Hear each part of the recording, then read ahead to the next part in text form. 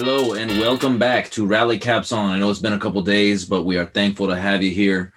Today's schedule, we're going to talk about a couple NBA games. We finally have a trade in the MLB. The Mets are making moves.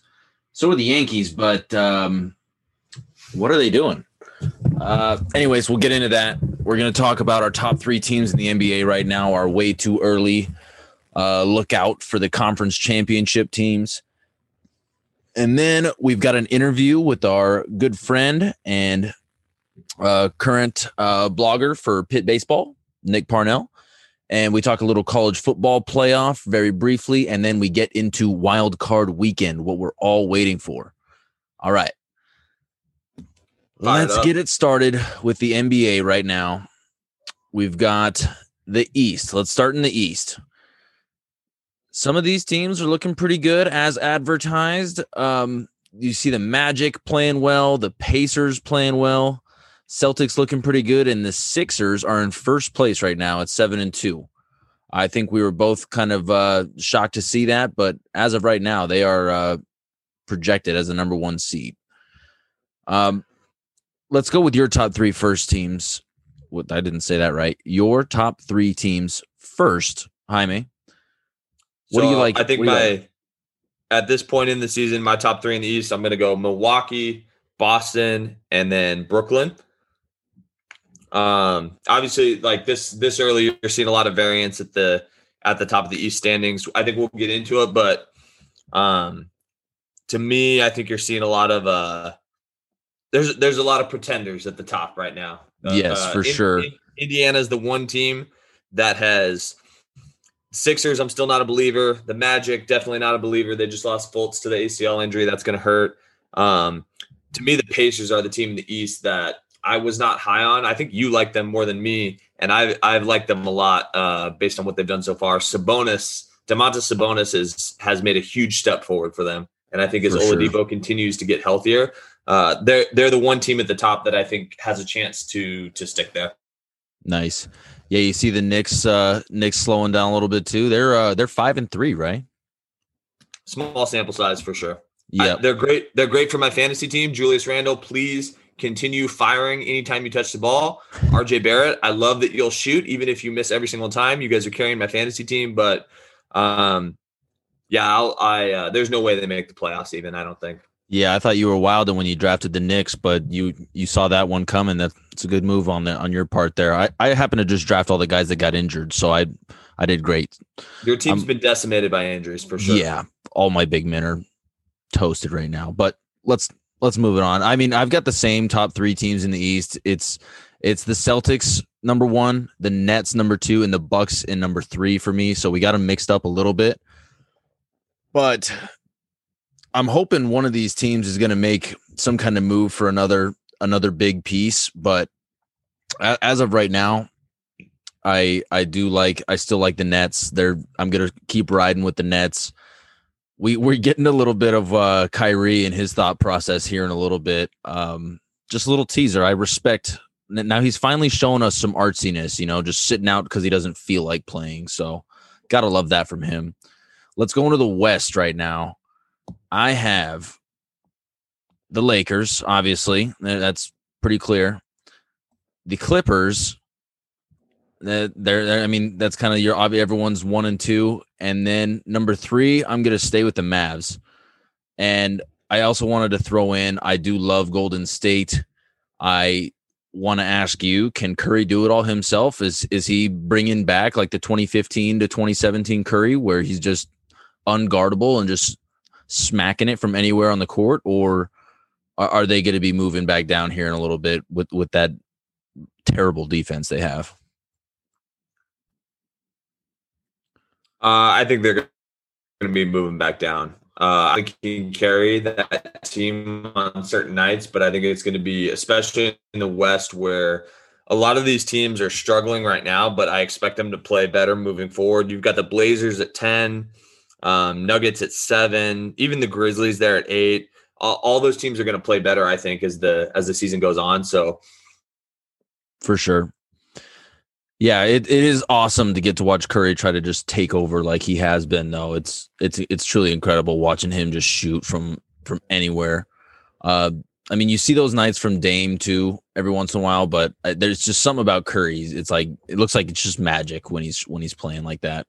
Yeah, he's one of my he might be my favorite athlete to watch just in general, honestly. Yeah. So no, it's good to see him healthy and playing. For me in the West, I mean the Lakers are the clear cut number one, and then to me it's the Clippers number two. Number three, I think is a toss up. I really want to go Nuggets there, but and I think they will end up there, but we'll see moving forward. I'm also a little curious about the Jazz. I think the Pelicans are going to slide down much further than where they're at currently. And then you've got a bunch of other teams that I think are interesting. We'll see what they can do. I even though my brain keeps telling me no on the Blazers, my heart keeps telling me yes. So I'm still gotta love that offense, but yeah, they have a hard time stopping the other team from putting the ball in the hoop. Yeah, on most nights. Could be problematic later down the road. But yeah, I mean, I think so. I went top three. I mean, in terms of my most interesting teams in the West or teams I want to watch the most, not necessarily the best. I got Lakers, Nuggets, Suns right now. I think for the Mavericks, I don't want to be a broken record here, but they to me it's just healthy Porzingis. Do they have healthy Porzingis? If they have healthy Porzingis, I think they're a problem in the West. But I mean, if we're being realistic, the odds of Porzingis getting healthy and staying healthy, I mean. Yep. He's supposed to be back next week, but I don't know. Yeah, we'll see here. He has yet to step foot on the court so far. So it's tough to tell what they're going to be like when he comes back, even if he is healthy. So I've just got them in my top three just because I think they're probably my favorite team to watch, even though I am technically a Suns fan and they have been playing incredible. They're right up there with the top three teams and they haven't had a 30-point scorer yet. So they're playing great team basketball. It's fun to watch them actually just get out of the cellar. You know, it feels like forever since they've had a really good team, since the Nash days, really. I mean, even they had one team that I think it was Hornacek, his rookie year coaching, where they were pretty good. They won like 46 games. Don't quote me. Yeah, they way overachieved that year. They played really good and didn't even make the playoffs that year. That was the year the West was just stacked with like 9 or 10 really, really good teams. But their role players are looking great. Their role players have really, for those of you guys that haven't watched Phoenix, there's a lot of names that you may or may not know, but Cam Johnson, Cameron Payne, Mikal Bridges, a lot of these guys are playing really well. I mean, really, Booker is not playing at the level that he's capable of playing. Ayton looks good defensively, lost at times offensively, but he's still a little timid. Like they don't necessarily need Ayton to be a number two.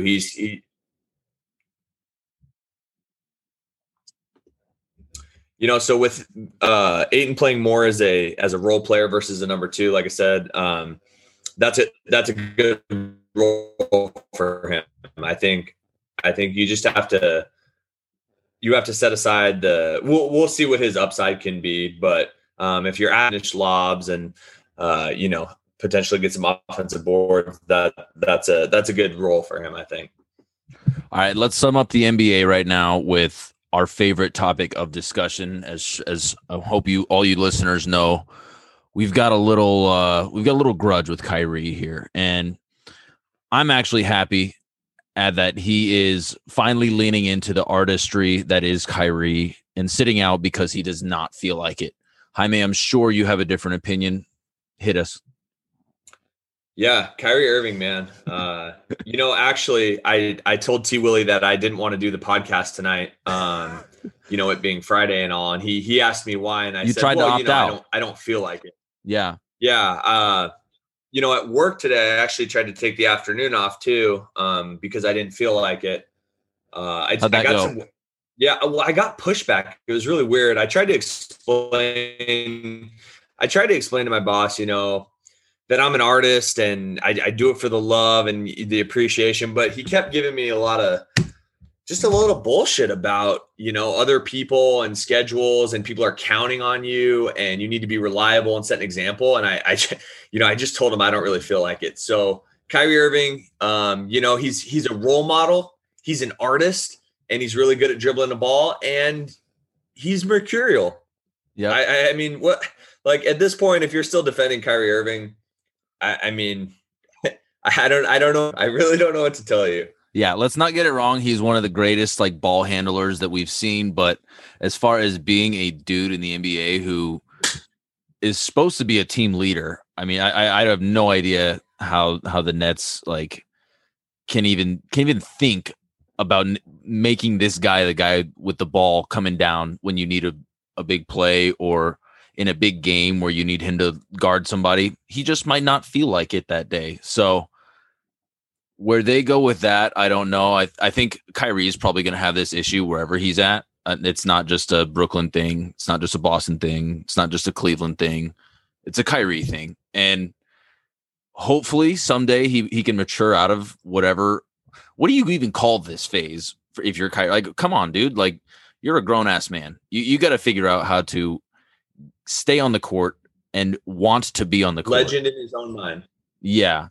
And I think Charles Barkley really summed it up perfectly. Like, stop acting like you're smarter than everyone else and that you are somehow this all-knowing kind of guy and you're misunderstood because you're just smarter than us. Like, dude. And you know what, for Kyrie too, that people aren't talking about. So he's really leaning into this thing about basketball being a passion and he does it as his art form. But you know what? I care about winning. And those guys there, they should care about winning. Do you think Michael Jordan would talk about playing as a passion? No, he wants to talk about freaking beating you and winning. And to me, that's where, when I hear stuff like that, not that Kyrie's not a winner. He's won with LeBron. He played well, whatever. But that's just, to me, that's the total wrong attitude. And especially when you get into playoff basketball and you're going to be required to play some ugly games and win ugly, it's almost like he's valuing the aesthetics of it over ultimately the outcome. And I can't picture LeBron saying that. I can't picture Michael saying this. And the thing with the Nets, and I'm going to go on record and I'm going to call this right now. The Nets are in the honeymoon phase. Okay. They're 3 weeks into the season. Everything's fresh. You have Kyrie, you have Kevin Durant. Ask me in April when Kyrie's missing games because he, quote, feels like it, if Kevin Durant's still going to be real happy about answering questions. Because if you're Kevin Durant and you're arguably the best player on planet Earth and you have to go to your job and answer questions about Kyrie, I mean, that's going to get old. It's not right now. It's like when you move in with someone for the first time. Yeah, right? The first time the roommate just will not take the trash out. And you're like, bro, this is your only responsibility in the kitchen here. And it's about cool. time. It's cool for a month, maybe. Might even be cool for 2 months, right? It's your boy, like whatever. They do lots of stuff. But guess what? Month 5, when that dude has not taken the trash out a single time, you are pissed as hell. And that is coming. That is coming in Brooklyn. I promise you that day will come. Which chore is the worst when you have a roommate and like you start designating your chores with each other? Which one is your last pick? First pick, I should say. What's your first one you're taking, and then the one you want to do least? Oh, I'll probably go vacuuming. If I can do some vacuuming, that's get the lines going. Yep. That's probably first pick. How about you? That's a true artist pick, by the way. Good one. Oh, there you go. Yeah. Mine, I hate doing dishes. I pretty much do the dishes as soon as I eat the meal. So I just literally wipe it, put it right back in the cabinet like it never happened. I guess worst one. Yeah, I'm going dishes. And then first pick, like the one I'd be like, hey, I got this, would be like stocking the fridge, making sure we don't have just shit piling up in there, throwing all that out, because I cannot stand the gnarly leftovers in the fridge for too long. That can get rough. What about the that's just a necessity pick. What about the roommate that if you share, like college, if you share a bathroom, they just never once buy like toilet paper or just don't put the toilet paper back on the roll, on the little thing, and just set it on top of it. And you're like, dude, you're already just sitting here shitting. Like, just do it while you're sitting here. Now, how are you with the roll of toilet paper? Does it need to go? Does it have to spin a certain direction for you? No, I have no preference. Just put it on the roll. Yeah. All right, let's get into this interview with Mr. Nicholas Parnell. We're going to talk a little college football playoff here, and we're going to see who he likes this weekend. Hello, and welcome to the Rally Caps On podcast. This is our second career interview. We've got a great friend of ours, Nick Parnell, here. A little background on Nick. He worked in both college and professional baseball for the Dodgers and the Rays. Before I keep going, are you the common thread between both of those teams making the World Series last year? Yeah, I mean, it is pretty clear that my effect is long-standing, that they both are experiencing success now 4 and 5 years after I worked for them. So yeah, plenty of residual effects I'm clearly having on both organizations. Beautiful. All right, yeah. So Nick played baseball at University of Pittsburgh, little lefty sidearm action. Was a great friend of mine when we were in college together, and now he covers the Pitt baseball team for the Cardiac Hill, Pitt's #1 blog. All right, Nick, who were you rooting for in the World Series? Before we get into college football, I should say, who were you rooting for in the World Series, and why was it the Tampa Bay Rays? Great question. I will say I was not rooting for anyone in the World Series, but I was far more enthused when the Rays won the ALCS than I was when the Dodgers won the NLCS, just because I've seen it. You know, you've seen it many times before in years past. When the Rays won the ALCS, I was a little emotional, really happy. They've got such an awesome group of people that work over there. So I cannot say that I was cheering for one over the other in the big thing, but at least in the championship series, I was all Tampa Bay. I'm glad that you went with a very PC answer there, because as you probably know, Andrew Friedman is a avid listener to the Rally Caps On podcast. So that's a smart move. That's a veteran move, not stepping on any toes there. That. He's actually called in a few times and let us know that you pretty much taught him everything he knows. So, you know, listeners, you guys are going to get an insight into sports like no other today. Yeah, you know, funny quick story. The only time I ever got to meet Andrew was I was working in Oklahoma First name, nice. For the Power Dodgers. Move. For Andy, my buddy, and he got it. I had to bring him his tickets to get in the gate, and some guy walked into him, and Friedman, he's a little shorter. And the guy kind of walked into him, and Andrew kind of like buffed his shoulders at him and kind of said, "Hey man, like you need to get out of my way. This is my house. Let's go. So let's go. Put his money where his mouth is." That's awesome. That's fantastic. All right, now that we got that out of the way, let's talk a little college football playoff. We know this isn't necessarily your area of expertise, but we were intrigued by what you had to say the other day when we were talking a little bit about our models and our propositions for it. What do you think the college football playoff is right now, and what would be your evaluation of it at this moment? I think it's a total waste of time, if we're being honest.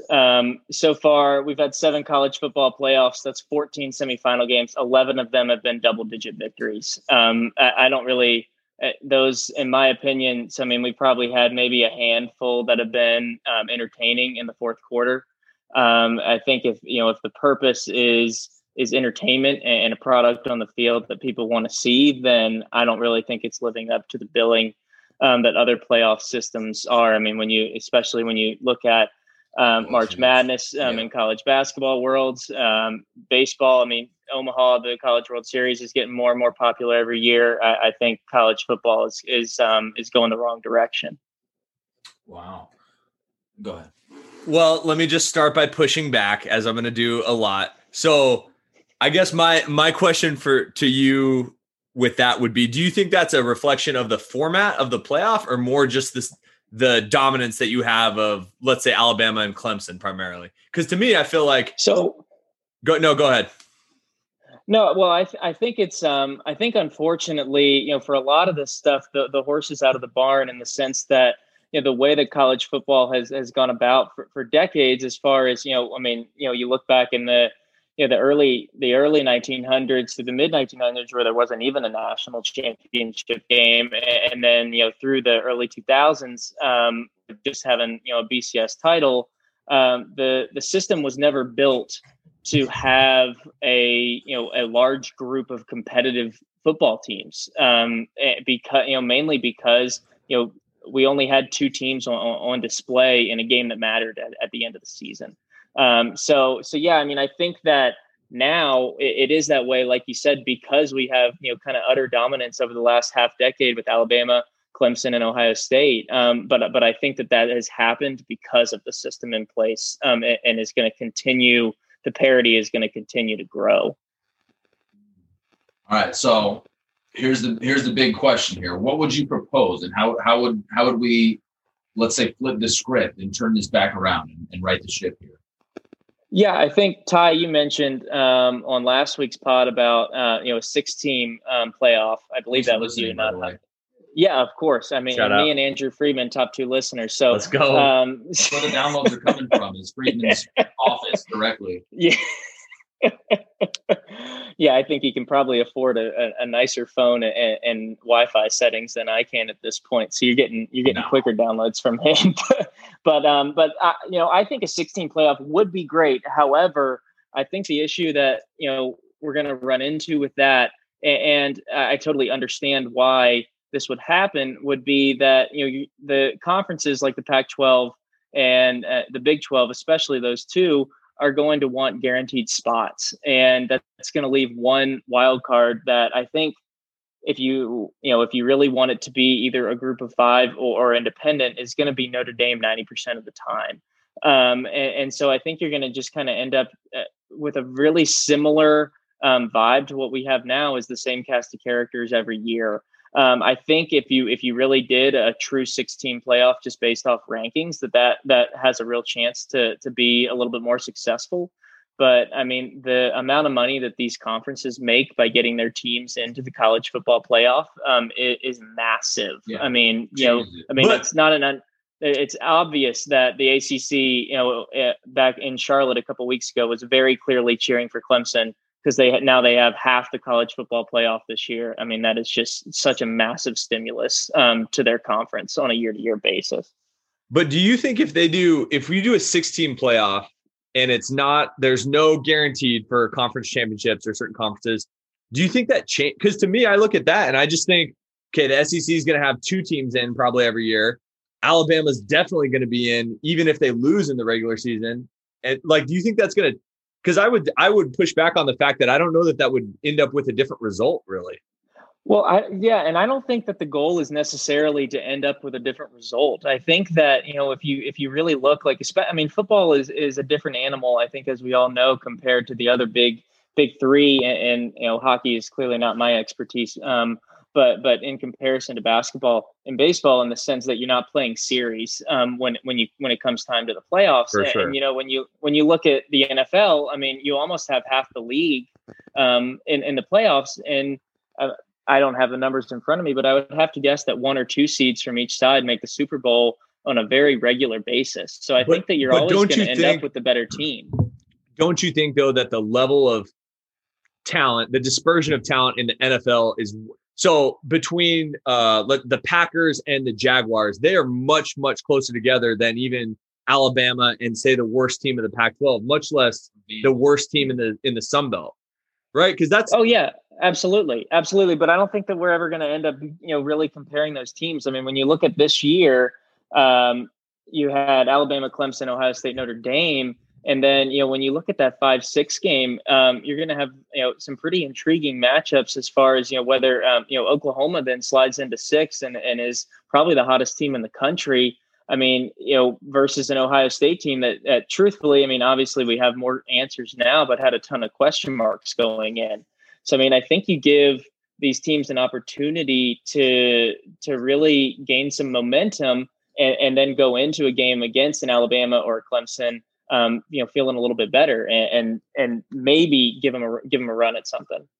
So I'm with you there, and that makes sense. I think it comes down to me, you have to answer the question: do you want the best resumes for it or the best teams? Because I think everyone here feels that Oklahoma, in my opinion, they're probably one of the 4 best teams in college football right now. Obviously, with the 2 losses, that's tough. But I made this point on the podcast. To me, as someone who I'm not a huge college football fan, but am casually interested in it, what I like about college football, what I enjoy is the fact that I can turn on Iowa State playing Northern Iowa in week 3, and that game, if they can't lose that game, right? If they lose that game, that's their shot. And I think my argument against the expansion of it is I like the 4 team because I feel like it puts pressure on everyone and it makes those games more meaningful. I totally get where if you are a Cincinnati fan or any one of these fan bases where it's like you do everything you can, right? You win your schedule and you don't get a chance. I understand how that's frustrating, but I think for the sport as a whole, it leads to a lot of, because if you make it more like baseball and basketball, what those sports are going to suffer from, a lot of people other than hardcore fans don't want to watch those regular season games because it really doesn't, right? Even we could watch Clippers Lakers tonight, a marquee matchup, and it really doesn't matter in terms of the grand scheme. For sure. Yeah. I mean, I think that, as for example, while I was, referencing the 6 team, I think for a lot of reasons for me, if I was given the title of college football czar, I would go to an 8-team playoff. I think that you're still going to have, I think down the stretch is really when your viewership is most important and is strongest. And so, a lot of people's arguments for keeping it at 4 are, well, we have these Alabama-Auburn games that wouldn't matter if it went to 8 because they're both going to get in certain years and things of that sort. And I think that we're always going to have games that matter towards the end. I mean, this year, North Carolina, Miami would have been an incredibly important game as North Carolina was right on the fringe of like a 9-10 or potentially getting into the 8. So, yeah, I mean, I think you may lose a little bit of luster at the beginning of the season with certain games because teams do have the ability to lose. I mean, Oklahoma lost twice and finished the year at number 6. But I think that you're going to have, towards the end of the year, I think you have a chance to actually have more games that matter that second to last or last week of the regular season because you're going to have a pool of probably, 8 to 9 teams battling it out for that 5, 6, 7, 8 spot. I like that. Yeah. That makes sense. Yeah. What would be your thoughts on what's the name for it again when you play up into the next division? A system of promotion and relegation like they have in soccer. Yeah, I think in an ideal world that'd be beautiful. However, with how important football is to funding other sports and in those conferences, I don't think that it's going to be possible. I mean, I'm a firm believer, and I know that most likely both of you and plenty of others are disagree in the fact that the AAC is very close, if not better than the Pac-12 and should be considered as such. I do think there is a definite gap as far as Sun Belt goes, with the Coastal Carolinas of the world. So, yeah, I mean, I think that relegation type thing, with soccer as far as moving up and down would be a lot of fun. And I think the only chance we have of that happening is if, like people have, mentioned and recommended, is if football totally breaks free and does their own thing. I think we might have lost connection there for a sec. Did you say the AAC is better than the Pac-12 or close to? Yeah, absolutely. No questions asked. I don't know if that's more statement on the AAC or more a condemnation of the Pac-12. Yeah, I mean, the SAC-12 well, is what you should call it. Since you listen to our podcast all the time, I'm a big Pac-12 hater. The Pac-12 has been garbage, and I think absolutely. that's just the reality of it. And we even talked. I looked at historically, the Pac-12 is clearly, obviously, living here in Phoenix, like Pac-12 country. People love the Pac-12 and think it's just the greatest thing ever. Historically, it's not. It's the SEC and the Big Ten stand alone, and the Pac-12 is not there. Obviously, the Big 12 doesn't have near the track record or history of it, but yeah, I don't have an issue with that. I guess. So what sparked all this though? Do you think, do you believe Cincinnati, had they got in today, let's say Cincinnati gets in instead of Notre Dame, do you feel like they have a legitimate chance to win the national championship? Or is but Notre Dame didn't either. So what? Sorry. No, I don't think. Go ahead, Ty. Go ahead. Is it just for like money purposes, as far as earning their conference more money, and then like long term, kind of helping their groups? I think, number one, I think that is really important. I think that we would see perpetual growth in smaller conferences if those conferences actually had a chance. Two, no, I think it was very clear from the get-go that Alabama was going to run through whoever was number 4. And so, whether that was Cincinnati, whether that was Coastal Carolina, Florida, we had already seen Alabama beat, Oklahoma.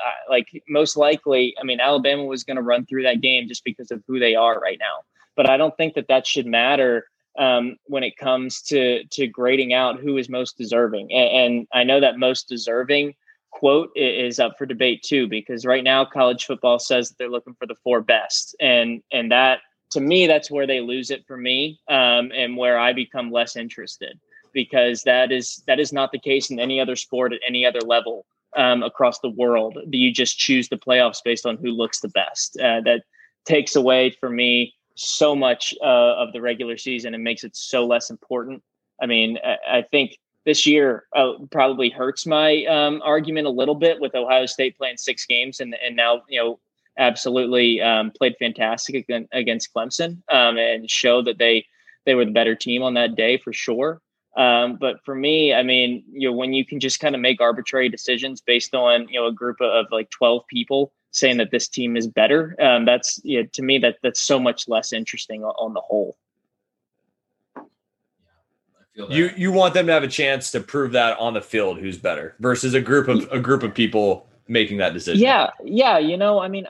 I'm not kidding myself when, if we have an 18 playoff and say Cincinnati is number 7 and they're going against Clemson in the first round, there's no way that I truly believe that, out of 10 times Cincinnati's winning 5 of those. But could they win 1 out of 10? Yeah, I think so. The year that Clemson won their first national title, they lost to my alma mater, Pitt, who went 6-6.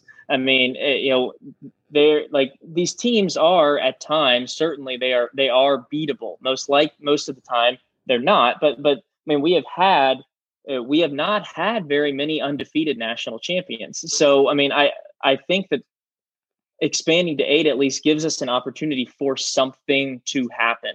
And for me, when I think about being a student athlete, and obviously you guys can relate, when I was at Pitt, and I don't know if it was similar when you guys were at school, but we broke it down every day by saying the same word, and that was Omaha. I know that the University of Virginia, because I went to camp there every year growing up in Virginia, is 1,106 miles from Omaha. Everything in college baseball is surrounded about Omaha. If I'm the coach at Temple, at football, what are we saying at the end of practice? Yeah, AAC, where Mayo Bowl, Tampa, Mayo Bowl. Yeah, I just think for me, what are you playing for? I think for me, those teams aren't playing. I guess my argument would be, so I think you made some good points about the funding and allowing if schools like Cincinnati get a chance to, 1, reap the financial rewards of playing at that level, and 2, just the exposure and the recruiting from being seen at that level. Maybe I could see that over time, then, being able to build a program and vault into that level. I guess my big problem with this has always been, I don't think a group of 5 school has any chance to win the national title. Maybe they could win a semifinal game, but so to me, it's always been a moot point, because I don't, and this is where I think football is so different than basketball and baseball, just because, like you mentioned, the series and the odds of upsets, right? So if you look at baseball is a great example of that, right? You could take the worst Division I college baseball team and pit them up against, I don't know, University of Florida, whatever the top program is.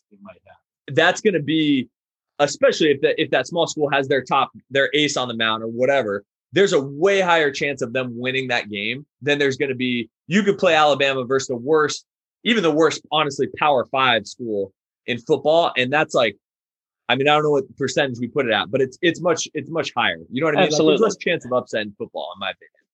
Yeah, 100%. But I feel like in every sport, in every other league other than college football, we're not basing the playoffs off of that. I mean, I think the playoffs are generally built for entertainment, and then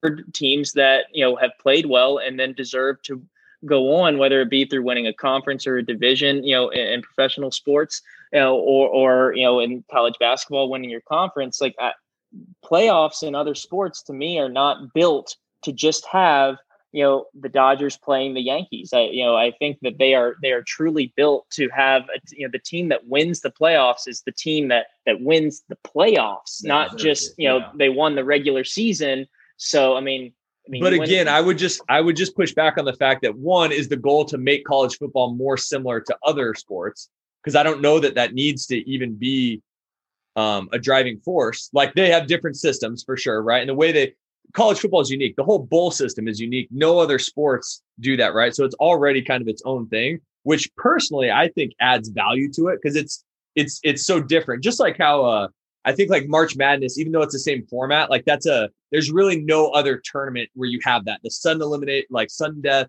so many. So to me, that adds value. As someone who's not super invested in college hoops right now, I will watch that just because it's cool. It's different. So I think you gotta question whether, to me, it comes down to like, how much do you want to make it like other sports? And I also think the talent disparity, I don't think we can talk about that enough. You can't, unless you completely break down, because Alabama football has a situation where they're going to win the Super Bowl. And then not only are they going to pick first overall, but they're going to pick second overall. They're going to pick third overall. They're going to have the first 15 picks. And then not only that, but their salary cap is going to be 5 times higher than their next opponent, which is going to just create, it just keeps leading to and creating this issue we have where you have a couple teams that are, the gap between them and everybody else is massive and huge. And I don't think that's, I guess to me, the thing is, I don't think that's a college football playoff issue. That's more like the structural issue of college football. And if you really want to provide a school like Cincinnati a chance to compete, to me, I don't think they have any chance to compete, even if they're in at 8. I think you have to really look at how these schools are able to fund themselves, or the way that they're able to, I know you can't like penalize them on recruiting, but you have to have some form of like compensation there, so that the Dodgers don't get the first pick and get to hike their salary cap more than everybody else. I think absolutely. Saban's salary and pay the rest of the teams once they win it all every year. I don't want to be the man to tell him that. That's the only thing. Yeah, I won't say it directly to his face, of course, but I can say it on here. No. Hi, mate. I mean, I totally see absolutely where you're coming from, and I think I said it at the beginning, but I mean, the horse is totally out of the barn on college football in the sense of what we've got.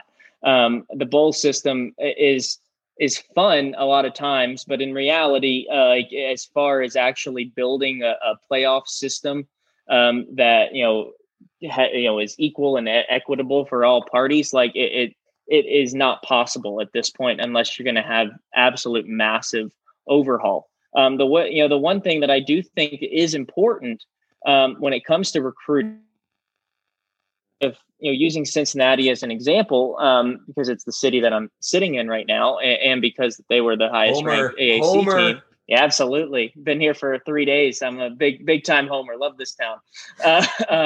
But if I'm a kid that lives right here, I've got Cincinnati. As far as the biggest programs, I got Cincinnati here. I go an hour north to Ohio State. I go an hour and a half south to Louisville. I got 3, very, quality universities with good athletic departments. And let's say that I'm a 3-star recruit. For the record, I don't consider Ohio State to be a quality university. Academics wise, sorry, not as far as okay. Thank you. Morals, thank you. Not as far as morals, because I totally agree with you there. We agree. But, absolutely. Lightning strikes once. So if I'm a 3-star recruit that lives here in the suburbs of Cincinnati, I get a preferred walk-on spot to Ohio State. Maybe I'm one of the last scholarship offers at Louisville, and then I get I'm a middle tier recruit for Cincinnati. For me, if I need a scholarship, so I'm going to Louisville or Cincinnati. For me, the choice, I mean, it's almost a no-brainer if I care about winning a championship.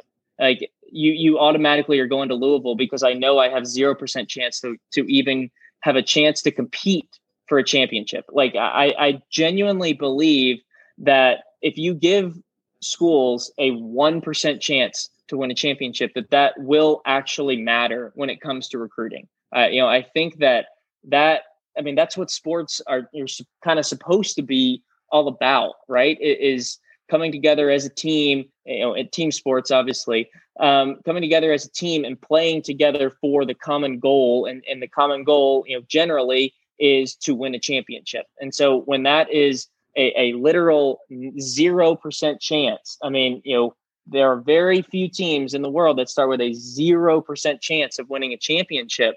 For me, like if I'm a recruit, that's kind of a no-brainer that I'd go to Louisville. All things considered, if all things are equal, then I'm going to go to the school that I have a chance to put a ring on my finger. And so, with the expansion to 8 or with a change in college football, you actually get the opportunity to have a 1% chance to win something. And I think that actually does matter. Yeah, we could. Couple things. First of all, there's no way you'd be a 3-star. You're at least a 4-star athlete, position to be decided. Athlete. Yeah, yeah. You put him anywhere on the field, and he's going to make a play. Listen, Parnell's an athlete. We could see him on the offense or the defensive side of the ball. He's got elite speed, quick twitch muscle fibers. He's a game breaker, folks. And this is definitely I would pay for elite speed. He's a player the Cardinal can use. Look for him to make an impact as a true freshman. So that's the first thing. Don't sell yourself short. I guess my only pushback to that would be like, now we're debating blowing up this system that's super popular and people love so that a school can have a 1% chance of winning instead of a 0%. I guess I just don't think – I think for college football, because of the system, because of the bowl system, because there's such a disparity, I don't think any of these kids, unless they're going to one of the top unless they're going to one of the top half schools at a Power 5, like when a kid signs at ASU, does he really think that he has a chance to win a national title? Well, I think that maybe if he's going to Arizona State, he's probably not very smart. I think that could be.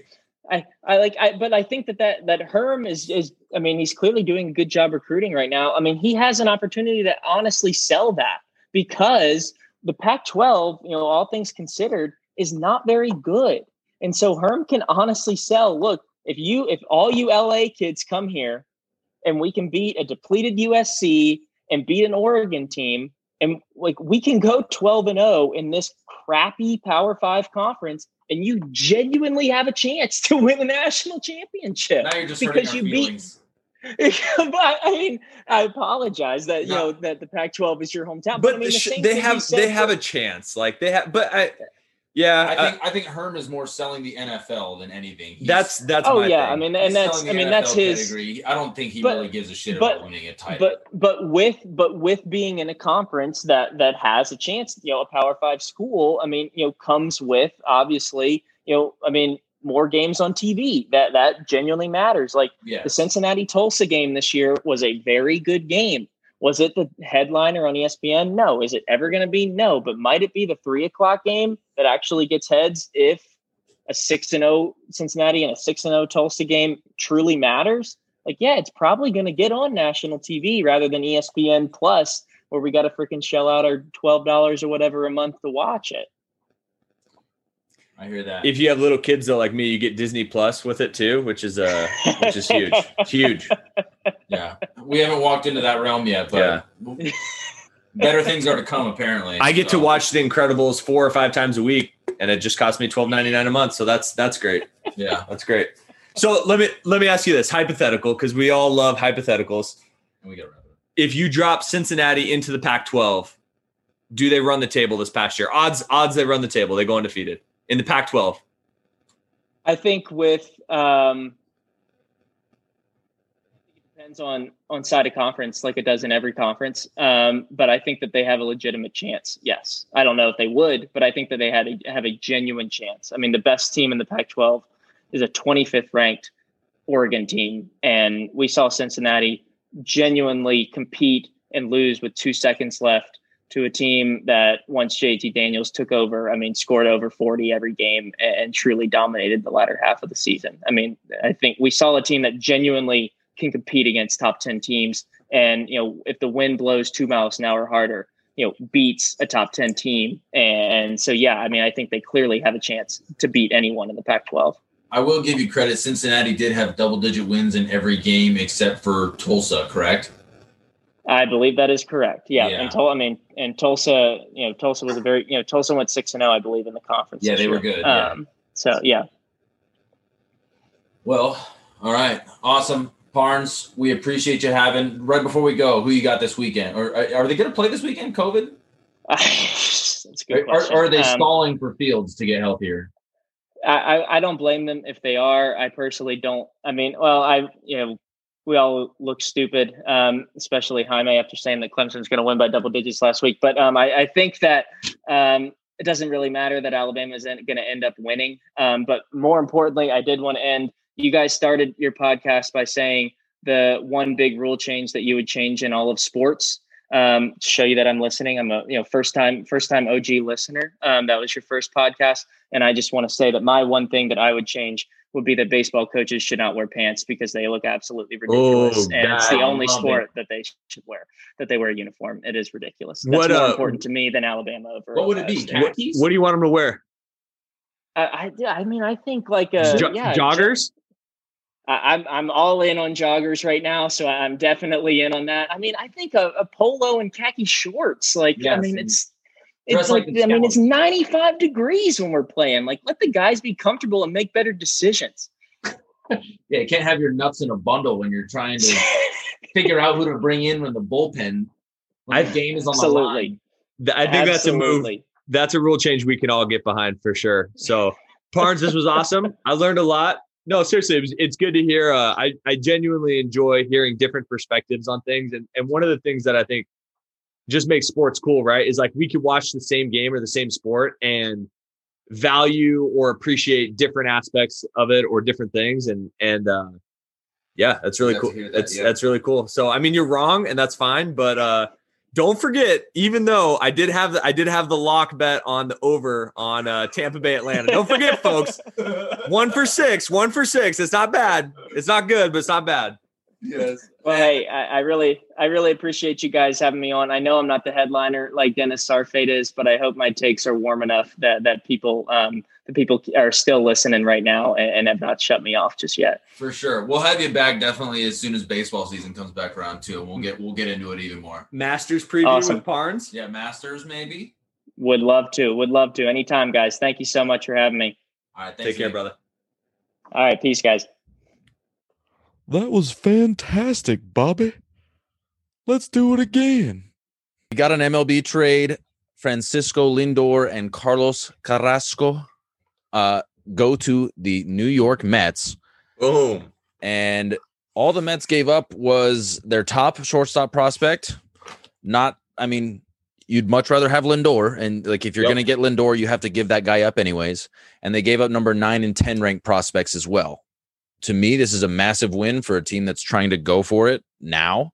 And they are going to be a pretty good team. They've got Carrasco will still be their number 3 starter, but their rotation looks really good when I'm pulling it up right now. It's DeGrom, Stroman, Carrasco, Steven Matz, and then they got Lugo and Peterson will be battling out for like that 5 spot. And that is a solid rotation. I mean, that playoff rotation there, like DeGrom, Stroman, Carrasco, and then they'll probably just be able to ride with those 3 in the playoffs, which I love.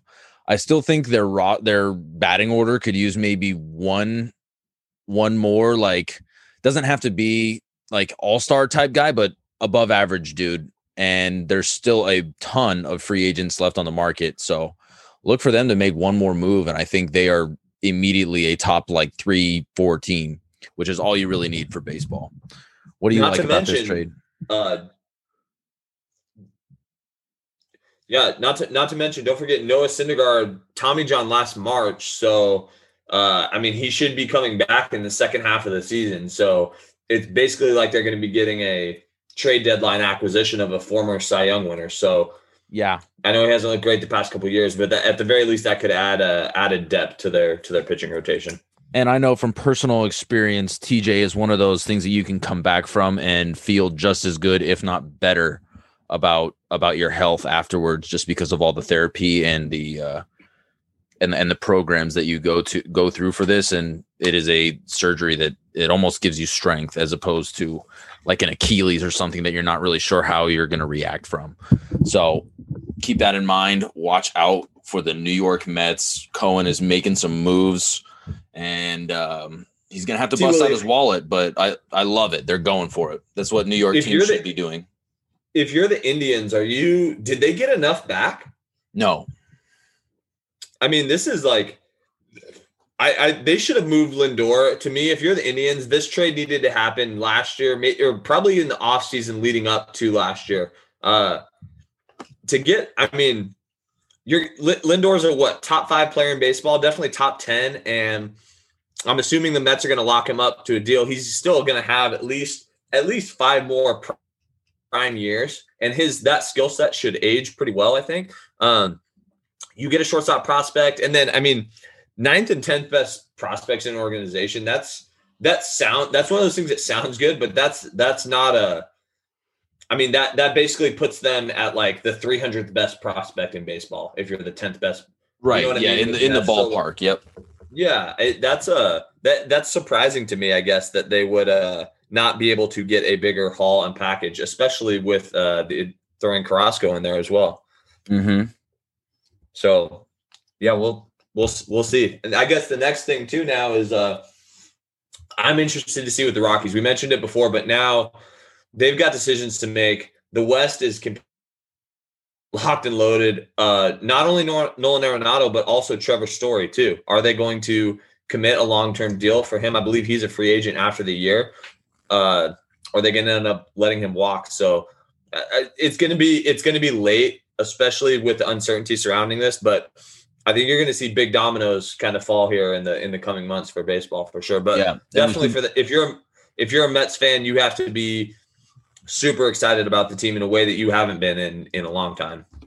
For sure. Then as far as from a gambling perspective goes, because I always need to look that up as soon as I see big news, they went from the 9th best odds to win the World Series, which was kind of high, from what I like kind of had them in my head, but they went from 9th to 6th just from acquiring those two guys, which is pretty big deal. I mean, when you go from 20-1 to 14-1, that's a massive swing in what Vegas sees as a big advantage for these guys. So you still got. Are they going to sign Trevor Bauer?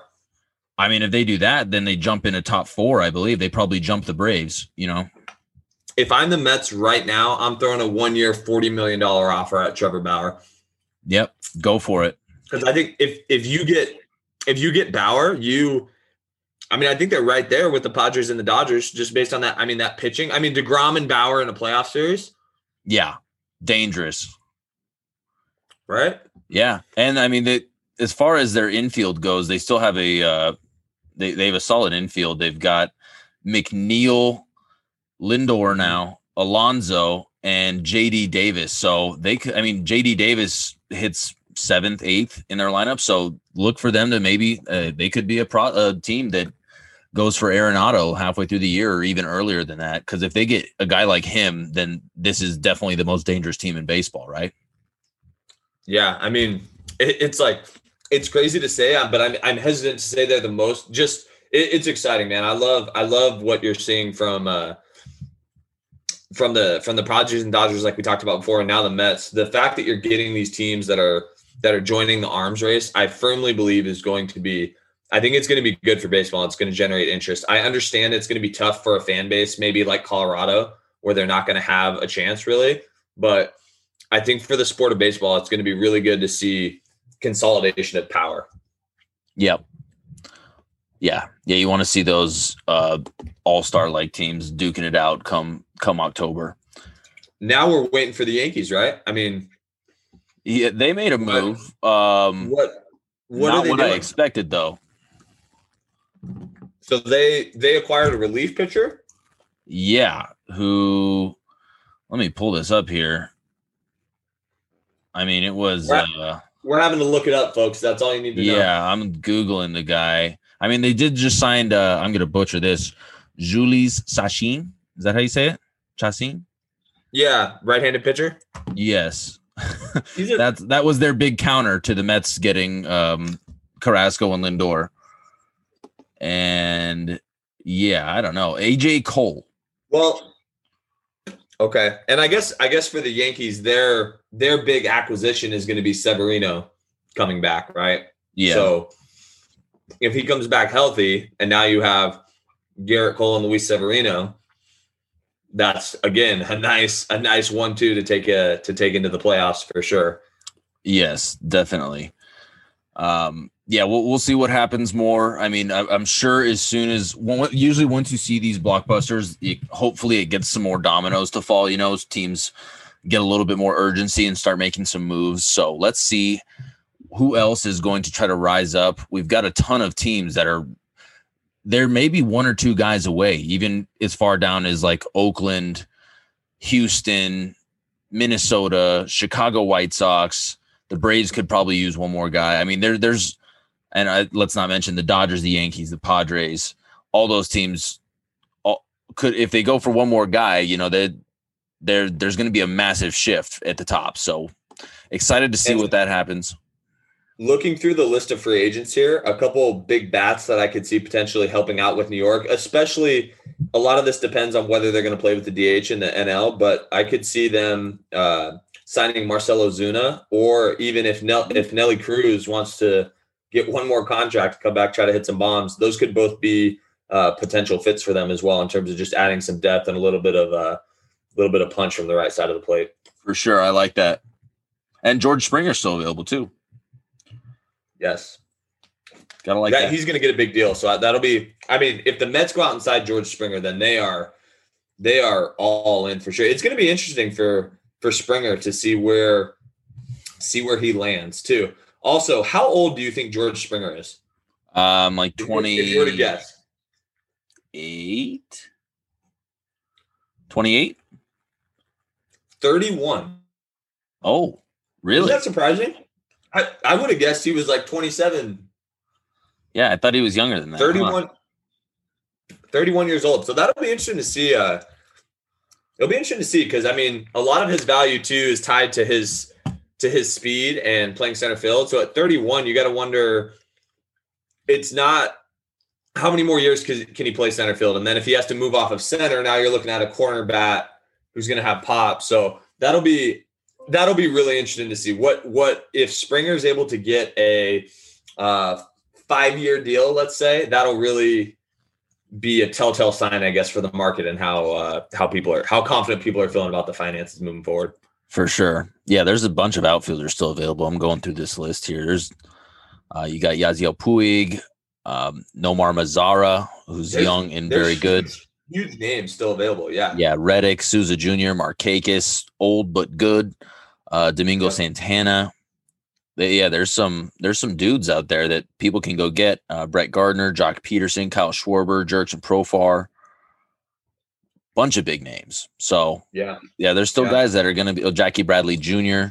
He's also 31 too, which is surprising. Seemed a little younger than that, but all right. We do want to talk about the late great Tommy Lasorda, R.I.P. He passed away yesterday morning. We're recording this on Friday, and it is very sad to see. But just some info about Tommy. Was a manager for the Dodgers. He won 8 NL West championships, 4 NL pennants, and 2 World Series with the Dodgers, and was kind of the heart of LA for a long time in the 70s and 80s. I just went on and was kind of looking up some stuff about Tommy, and I saw a great quote, and I think that can apply to everyone right now, is that 80% of the people who hear your troubles don't care, and the other 20% are glad you're having them. And I know this is funny, but it applies to, life in general. And that's a perfect depiction of how he lived. He went out, he did his thing, he had fun, he knew the famous people. He was LA, and it was cool to watch him. Let's see his Dodgers win it all last year. And it's a sad day in baseball world. We lost a great one, but we just want to wish him and his family our best wishes. and glad he got to go out a champion with the Dodgers winning it last year.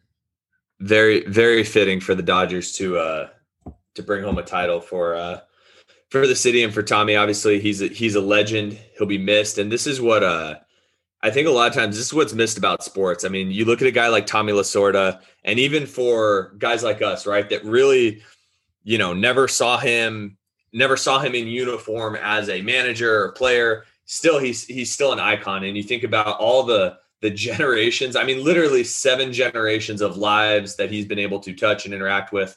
That I think that's one of the reasons why I really like sports. I know you'll hear I have people tell me all the time that they don't understand how I could care so much about a stupid game or a bat and a ball or a hoop and a ball.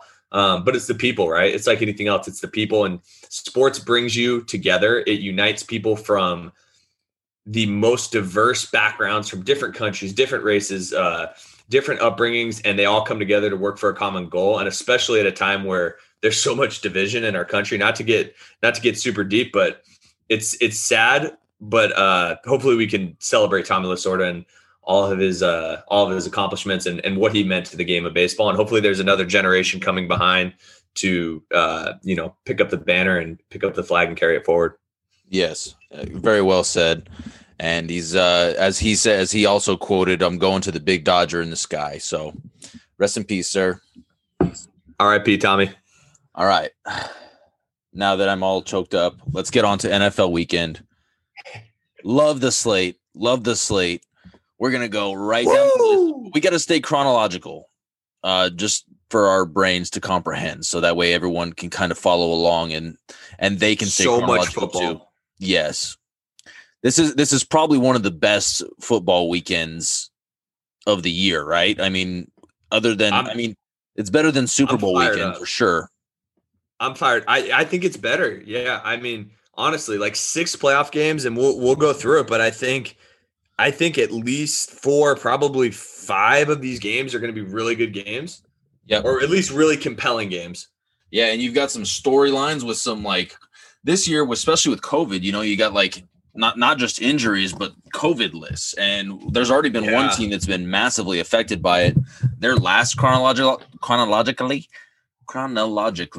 There we go. Got it. Nice. Yeah, we're going to talk about the Browns here in a sec. Let's start off with the Colts and Bills. We've got the Colts. As I mentioned earlier this week, this is the first time they've been underdogs all year. And it's super surprising. I'm just shocked by hearing that stat. But when you think about it, they had a pretty weak schedule and they were kind of favored to win all those games, But as they go in this week, they are 6.5-point dogs. Let's see what they can do. Do you think they have a chance to stop the Bills, or do you think the Bills just roll them here? I can see this game being close through the first half, maybe into the third quarter. But I think the Bills get the win. This game, to be honest with you, I'm not sure I'm excited to see this. This is one where I think the Bills win it, but I definitely want to see what Josh Allen looks like in playoff action too. Last time we saw him in the playoffs, it was a little shaky for sure. Yeah, he was smashing all the buttons, like in Madden when you just literally. Yes. The accidental lateral. No. Yeah. Damn it. Been there.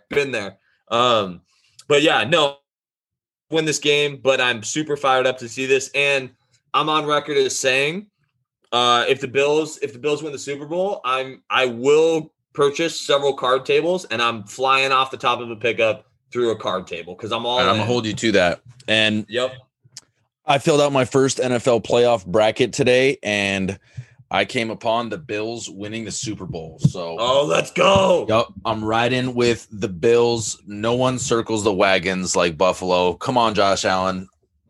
I am cheering for you. I think they cover this weekend too.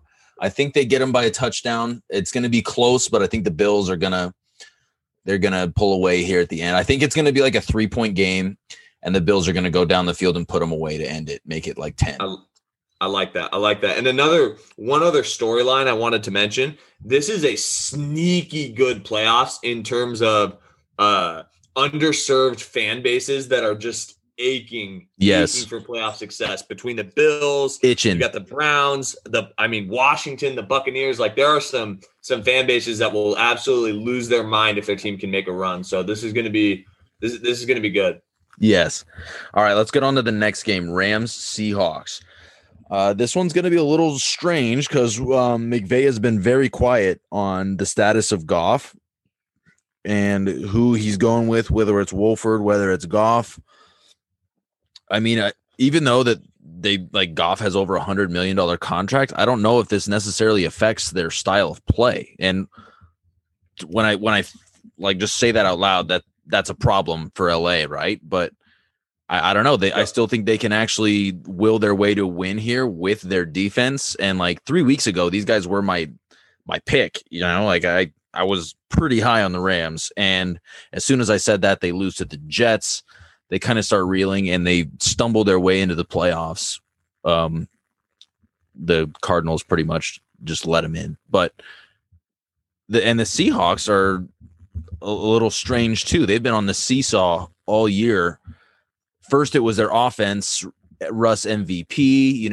Are these guys is Russ finally going to win it this year? And then the last 6 weeks have been I don't know who's a good defensive team that's won almost like the Broncos the year that their defense just carried them all the way to the championship. But what do you see happening in this game? I don't know. I have no idea what could happen in this game. Honestly, the COVID factor and the Seahawks not playing, in front of the 12th man and having all that, I think that could be a huge factor. I definitely think the Rams can win this game. I think if the Rams can generate a score on special teams or defense, I think they can win this game. They got to play. I think McVay is going to have a good game plan and probably a lot of gadget plays and look to kind of weaponize some of their playmakers. Maybe, I don't know, Woods can break some jet sweeps or do some of that stuff, especially depending. In some ways, I think you hit the nail on the head. It's almost like they because they pay Goff so much, sometimes I think they ask him to do too much when I think the path for them is to really minimize, make the quarterback just a straight up game manager. I don't like when Goff throws. I think if Goff is throwing 50 plus times, your team has a worse chance of winning. So I think that could be sneaky. But let me ask you this. The Seahawks, the Saints, and the Steelers are all 12-4. Has there ever been a collection of 12-4 teams that you're less confident in? Yes, so unsure of. No. I mean, how crazy is that? It's usually there's only one or two teams that are actually at 12-4. Usually it's the 1 seed that's 12-4. And this year we've got a bunch of them, but like you just said, they're not all I have I have confidence in 0 of those 12-4 teams, even though they're on paper, yes, they've been winning their games, but they do it in very unorthodox fashion, and it's hard to see them being able to do it throughout the playoffs when they're playing other really good teams. So this Rams Hawks game is going to be an interesting game. Probably one I'm going to stay away from. Third time they're playing each other. Yeah. We'll see. I mean, it's also scary too, just to play devil's advocate. I'm nervous to go against Russell Wilson, and even though he struggled, I mean, it's still Russ, right? When the bright lights come on, we know at least that he's been there and done that. And you guys will find out as we get more into this too. But I do think playoff experience is one of those things that is not overrated in sports. So for sure. We'll see again, another really compelling matchup. Yeah, look for that Ramsey Metcalf. They're going to be going at it this time, and it's that might get a little chippy. So keep your eye on those guys, even if they're not involved in the play. It might be a little extracurricular as soon as they get on the field with each other. They do not like each other, and as of last time, Ramsey shut him down, right? Yeah. I mean, Ramsey clearly won the last matchup, so we'll see. Let's see how that one goes. All right, next we got Tampa Bay Bucks versus the Washington Football Team.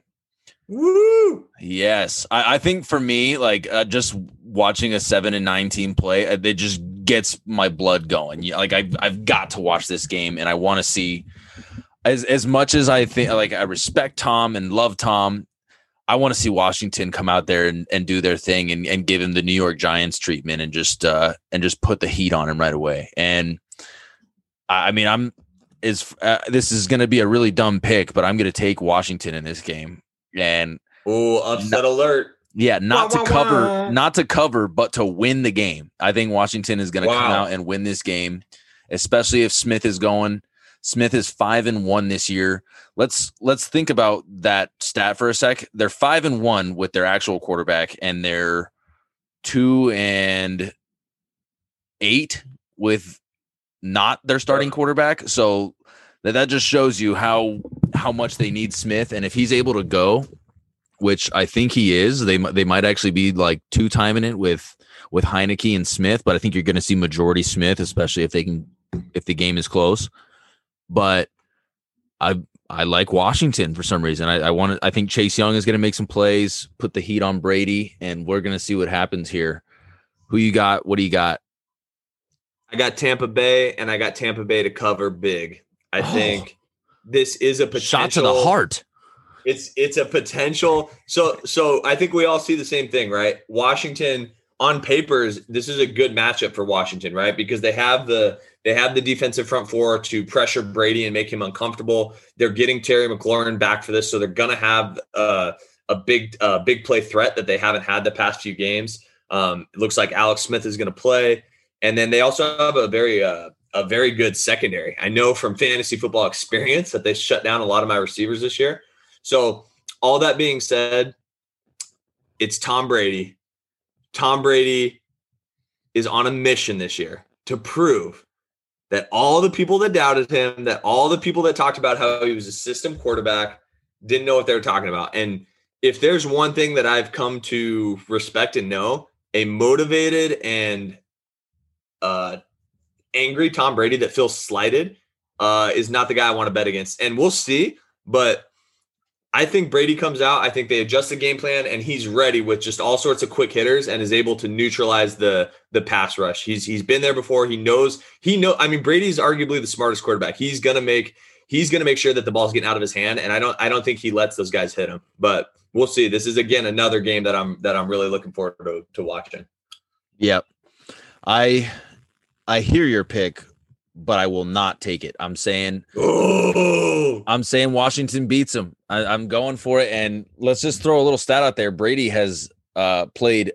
That's not a stat. This is just an observation by me, but I'm going to say it's a stat. Brady has played terrible in night games this year.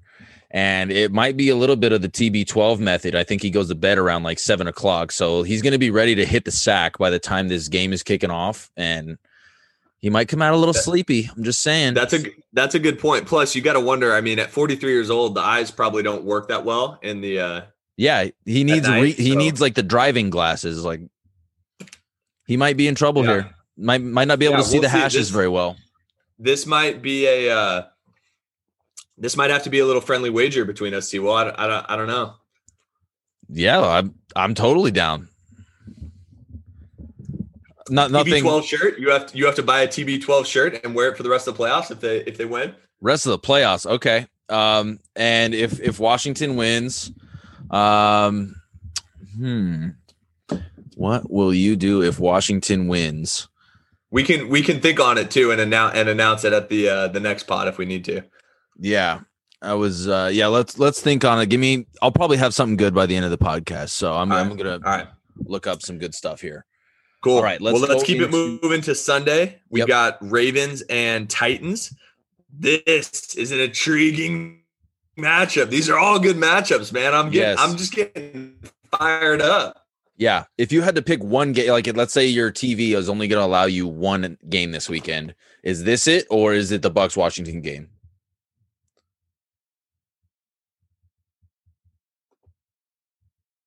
When you're on. Yeah, if I can only watch one game this week, this has got to be it, right? Ravens, Titans, you got two pretty stout teams here. Both of, two powerhouse rushing attacks. So it's also the closest line of the week. So Vegas is seeing it kind of like we do, where this game is, pretty much. I mean, Baltimore's favored by 3 points, but I see this game as a toss up. And again, I love storylines. Lamar Jackson, right? can he get it done in the playoffs? That's an opportunity to prove it here, and we'll be waiting to see for sure. But yeah, this would definitely be my game of the week. How about for you? I have to agree with you. I think I'm going to be more invested in the Washington game. Yeah, same. But I want to see this one more, if that makes any sense. But it is going to be interesting to see if Lamar can step up and beat these guys. The Titans have beat him twice, and in both of those games, they didn't play that good, but still found a way to beat Lamar. So Lamar's going to need to get off that schneid he's on. He's lost 2 straight playoff games, correct? Yeah. Lost to the Chargers his rookie year, and then lost to these guys last year. Yep. And so he's got another chance to prove himself. It's supposed to be the highest scoring game of the week. It's hard for me to see that. I think we're going to see some fireworks in maybe one of these other games, probably the Colts Bills. I think that'll probably get a little higher than what it's projected to get. But I'm going to go with Titans on this game. I love the machine that is Derrick Henry, and the colder it gets, the better he gets. And let's not forget how good Tannehill is, especially since he's been in Tennessee. We've touched on this a few times, but he is legitimately a top 5 quarterback statistically, and just I think record wise too. He's got to be up there with some of the best, taking him to the AFC Championship last year, and he is much better than he gets credit for, and especially because he was coached by Adam Gase for the first 6 years of his Adam career. Gase, you took it right out of my mouth. Adam Gase just he's kind of the common denominator with all the shitty quarterbacks in this league. So he has really proved himself to me in these last couple years, like these last 2 years, and I like the Titans to make a deep run again. So I'm going to take Titans money line in this one too. I'm going with some dogs this weekend. I like it. All right, Bears Saints. Do the Bears have a chance? I want to say no. No? I want to say no. I don't think so. I mean, maybe they're able to pressure Breeze, and Breeze doesn't look healthy. But I mean, even if Breeze plays poorly, if Taysom has to come in, I still think New Orleans is going to be fine. Yeah, I think this has got to be Saints, and I don't think it's going to be super close. At least a 2-score win, I think. Yeah, the Bears should just be happy to be there. You know, they got invited to the party, and they're in, but I don't think they should expect to be the center of attention this playoff year. You know, we'll see. I mean, I don't know. I mean, this is really good. Looking at these matchups, this is going to be a really exciting weekend for sure. I know we keep saying that, but what's the path? So let's look at it this way. How do the Bears win this game? What happens? What has to happen for the Bears to win? I mean, defense has to be lights out. Khalil Mack just hits Brady early and takes him out of the game. And then they can't pass with Taysom Hill. And then possibly just defensive turnovers is really the only thing I can see. Or it's just one of those games. Like, I feel like this happens all the time in the NFL, is where you this is for sure going to happen. And yes, most of the time it does, but in the NFL, you know, we have seen some crazy stuff and some crazy underdogs beat some good teams. And maybe it's just people are just immediately throwing the Bears out and just saying, oh, the Saints are going to roll these guys. And maybe the Saints are thinking the same thing, and they can catch you by surprise. And you never, ever, ever know, especially when it's like a sandwich game like this. It's second game of the day. You know, I mean, you might not have all the viewership on this one, but hey, the crazier things have happened. Let's just leave it at that. Well, we didn't think the Vikings had a shot against the Saints. That was last year, right? Right. About 2 years ago. So, I mean, I think that Vikings team was better, but is Nick Foles, is he healthy? I know Trubisky's going to start, but is he available? I believe he is. Yes. So I'm going to say bold prediction, the path to victory for the Bears. Trubisky looks awful early. It's a defensive battle, and Big Dick Nick comes in and leads the Bears. I think that's got to be the path. I mean, if you're just choosing QBs out of this list, Nick Foles has to be over Trubisky, even though he's not even the starter in this game. Like, I would say I'd rather have Foles out there, especially when they're down and they need a miracle. Yeah. And I think even if the Saints win this handily, I will be watching closely to see what Breeze looks like. Because to me, it's less about, I mean, obviously they need to take care of business and win. But for the Saints and their Super Bowl aspirations, I think this is going to be really telling. They need Breeze to. I think Breeze needs to come out and look healthy and look good and be able to move the ball down the field a little bit. Yeah, and Kamara's going to be fresh. He didn't play last week. He had the cocoa. He will be back, though. As they say, he's going to be activated on Sunday, so he hasn't practiced with the team in 2 weeks. So we'll see here. You never know. Could be something. I don't know. Barring anything crazy happening, they will have him. So let's not completely throw the Bears out the window yet, but I'm guessing the Saints win this one. Like 7 out of 10 times they're going to win and cover. But again, NFC wildcard weekend, anything can happen. And yep, absolutely. I'm still going to watch it. All right, let's go Browns Steelers. Last game of the week.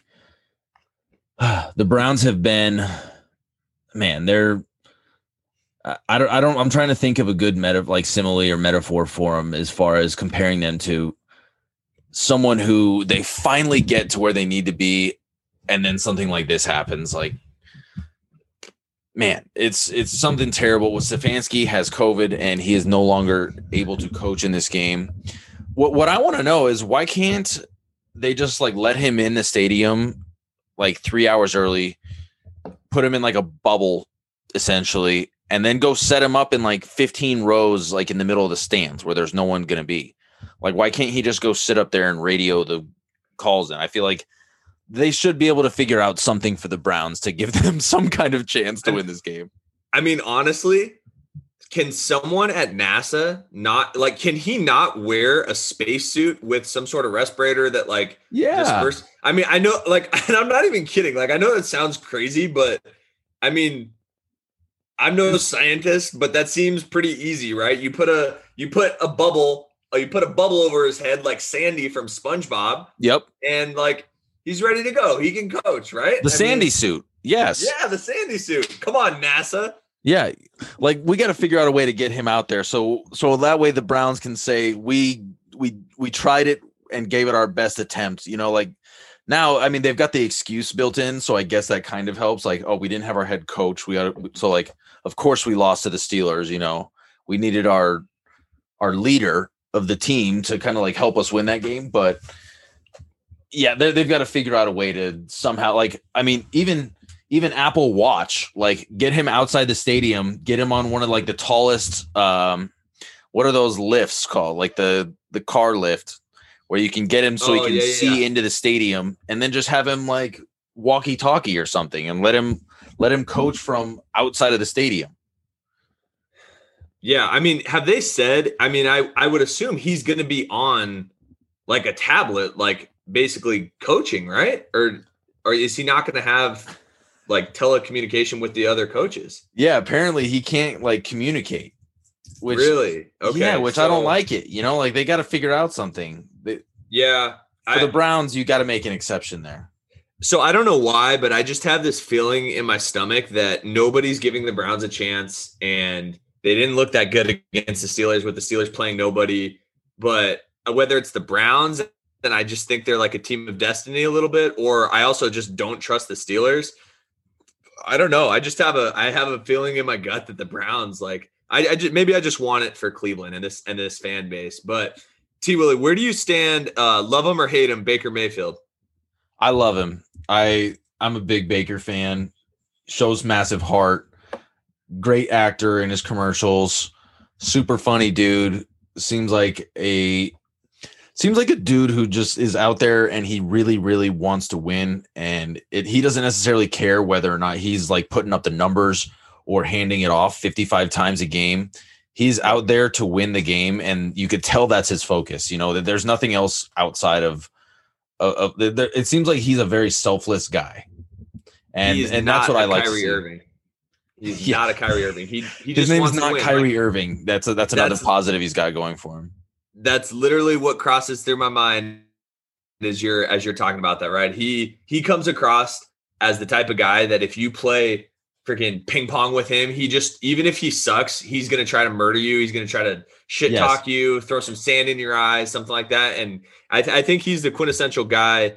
You hate him if you play against him. You love him if you play with him. And for me, I like that. I like that swagger for my quarterback. I know he rubs people the wrong way, but hey, a lot of the great ones do. So I'll be pulling for Bake. And also too, I never miss an opportunity to root against Ben Roethlisberger. So that's always, I'm always happy to root against him.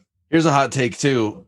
Now that you mentioned the Nets, do the Nets try to sign Baker Mayfield as their point guard and just say, Kyrie, get out of town? We want a guy who wants to be here and wants to win, whether or not he can play hoops. I mean, I bet Baker's a good effort defender, probably dives for loose balls. And I bet he's got a pass. I bet he's a serviceable corner three guy. So he's probably not he's probably not as artistic as Kyrie, but might play more games than him. So maybe. Yeah, he'll show up. Yeah. All right. Well, Brooklyn, be looking out for him as if the Browns don't make it past this week. So you have a backup point guard at least. All right. The Steelers, yes, they do kind of like, to me, I feel like the best way to describe them is just big brother. Like they're that team that they dominated the Browns, especially at home at Heinz. And they do seem like they are a tough team to beat when they're there. And I think, has Roethlisberger ever lost to the Browns at home? Not that I'm aware of. Yeah, I'm pretty sure he is legit undefeated against Cleveland at his home field. So that stat doesn't go well for the Browns. But again, AFC wildcard weekend, we're just hoping for some chaos, and I hope the Browns can provide a little bit of that. I would love to see the Browns win. And let's not forget, like 3 weeks ago, we were saying the Steelers were the biggest frauds of all time. So that is still somewhere lingering in that locker room. Maybe it's not with them at this moment, but it can come in very quickly if this game doesn't start off how they want it to, and they all start turning on each other, and Juju wants to dance and Ben wants to put his boot on, and you could have a very, very quick snowball effect in Pittsburgh if this game doesn't go their way. So yeah, absolutely. With all that said, we appreciate you guys. We are very we want to ask you, if you're still here with us, we want to ask you if you like this podcast today, share this with a friend, let them know. Say I get all my correct sports picks and great insight on each game, and hopefully we bring you a little bit of humor as well. But we want to thank you guys again. We do have an Instagram that we started. We're going to be posting some polls on there. We're going to have a couple more videos that we'll be starting to feature, and we want to hear from you guys. And if you have any guests that you want to hear interviewed and you possibly can connect us with them, we would love to do so. And we hope you guys enjoy that interview with Nick Parnell, as although he's more of a baseball guy, it was good to hear a different side of what me and Jaime like to hammer home each week. So hope you guys like that. We're going to have him on some more for during the MLB once that's starting to heat up a little bit. And we just thank you guys, and rally caps on.